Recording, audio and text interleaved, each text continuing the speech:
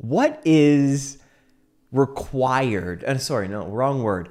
What is worthy of your worship? What is worthy of your worship? Woo-hoo-hoo! Good question, isn't it? Is it Mother Nature? Is that worthy of you worshiping?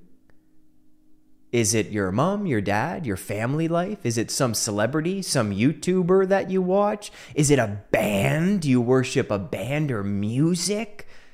Do you worship yourself and your own identity? What do you worship, and what is worthy of your worship? Is it a higher power? Is God worthy of your worship? Now, let's all take a firm stance together of what is not worthy of worship in our lives. That is our own mind. Yeah. To worship ourselves, and I don't mean this in a way to put yourself down and think less of yourself. There's a difference between thinking less of yourself and thinking of yourself less. Okay? So, if we worship the mind and we worship our thoughts, what does this mean? This means that everything that pops into our heads is worthy of our attention and praise and admiration, and we believe it to be true. Wrong. We know this. You know this, and I know this. And sometimes it's hard to decipher what's true and what's not about ourselves. But what we do know about our thoughts is that we don't know where they come from. That's one thing we know. The second thing we know is that based on your past experience and mine, a lot of what comes up in here isn't true, isn't useful at all. And it's not worthy of our admiration and attention and worship. But what we like to do is we have a thought and then we say, hello, come on in. Let's see what you're trying to tell me. Let's see what you're all about. Hey, here's another thought. Come on in. We got leftovers. Come sit at my table and dine with all of the other thoughts. Let's see what you have to tell me about myself and the world and the reality in which I live. Sit down. Have a glass of wine. We got dessert. We got tiramisu coming out. Take a seat. So many of our thoughts, everyone, do not require worship, which is why the mind doesn't require us to worship it. I fall into that trap. Of course I do. Of course I do. When one thought comes in and it's like something self-critical, right? Some worry that I'm worrying about the future, that I don't know where I'm supposed to be, or, I said that thing. Maybe I said the wrong thing. Maybe they looked at me differently and I made them feel, but all of this stuff comes in and makes me question certain things. And if I were to be one to always worship every thought, I'd be stuck in my mind all day, overanalyzing, overthinking, believing that every thought is true, and every thought is not true. You do not have to believe everything you think. One more time for the kids. You do not have to believe everything you think. Everything you think. What is it, 30,000 thoughts a day? You think all of those are true? No. They might seem true, sure. Okay? And there's all these kind of things we can do with cognitive behavioral therapy to see if any of those thoughts hold any water, if you want to have fun with them. See if they really exist in reality. See if they're really true. And you can play that game with yourself. Just ask yourself, is that really true? Based on what I've done in my past experience? Probably not. Okay? And is this a useful thought? So when we say, worshiping the mind, you don't have to. I don't think it's worthy of your worship.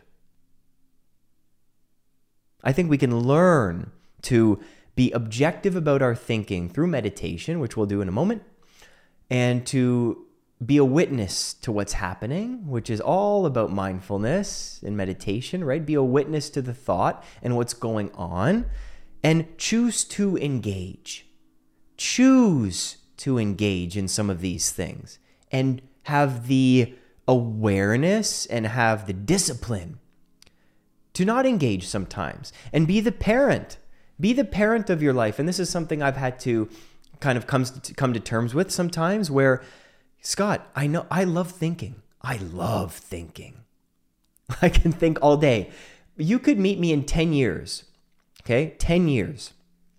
And you'd be like, Scott, what have you been up to? New jobs, new this, new that? No, I've just been thinking. It's been the best 10 years ever, though. I've thought about so much stuff, right? My mind can be so entertaining, and I can have so much fun in there and imagine and all of this. And we have to realize, and I have to realize, that sometimes we have to be a parent and say, when enough is enough for ourselves. That's enough of thinking. Let's go do things. That's enough of looking into that scenario. You've had enough there. You've dug deep enough. Let's get out of there. Okay? So this is about being a witness to what's happening, not worshiping what's happening in the mind, and being a bit of a parent to ourselves. All right? So, with all of that being said, I hope you take a bit from that and know that, you know what? Maybe Scott, maybe a smidge of that I notice in my own life, in my own mind, or I get caught up in a story. I get caught up in some kind of scenario build about the future. And, I believe all that to be true, and I believe all that to be useful. It's not worthy of your worship most of the time. Okay? So, wherever you are in the world, thanks for tuning in. And wherever you are in a room, come into the space a bit. Let's just sit with each other. Sit with yourself.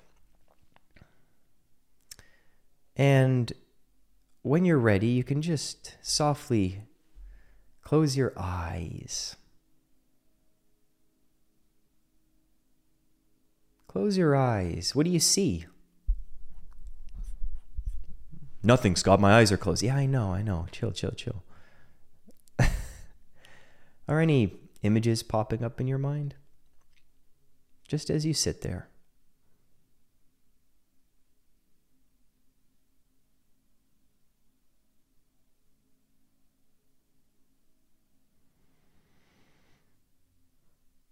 So as you sit, be a witness, be a watcher, totally objective.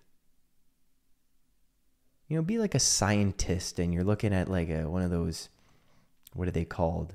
Those kind of glass slides where you have a specimen on them, right? And you're just looking objectively at what's happening. As a scientist, it's just, you don't have a bias. You're just watching, noticing what comes up.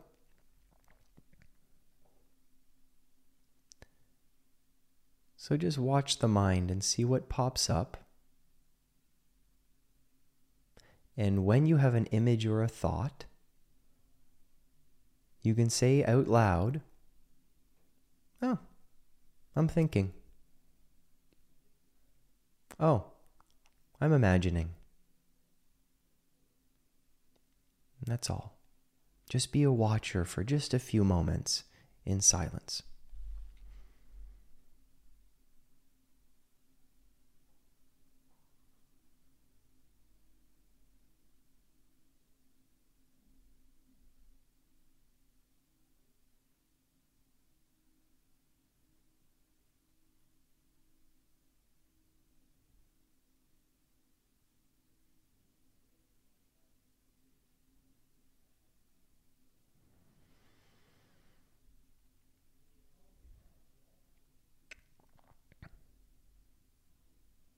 Now, if you need a place to come back to, just come back to your breathing. Simple as that. Nothing extra, nothing more, nothing less.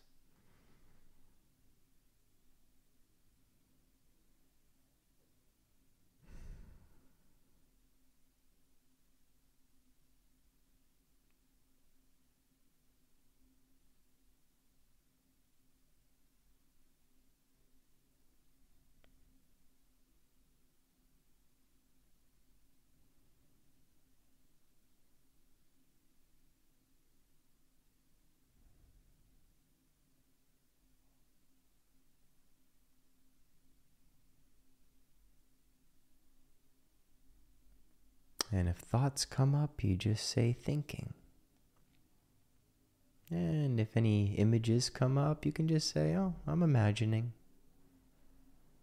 And just see it for what it is. No need to judge. No need to be hard on yourself. Just say, oh, okay. I'm thinking, and come back to breathing.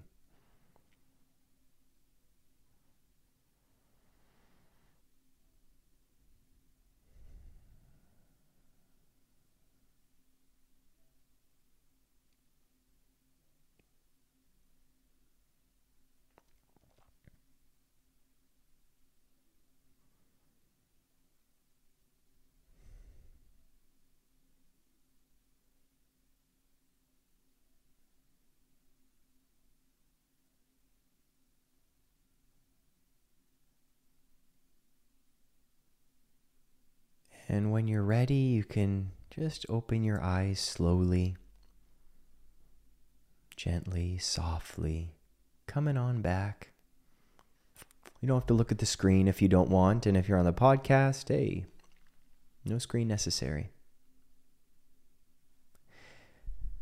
Now, what a lot of you may have noticed in that simple little exercise is that maybe you weren't having a lot of thoughts and images.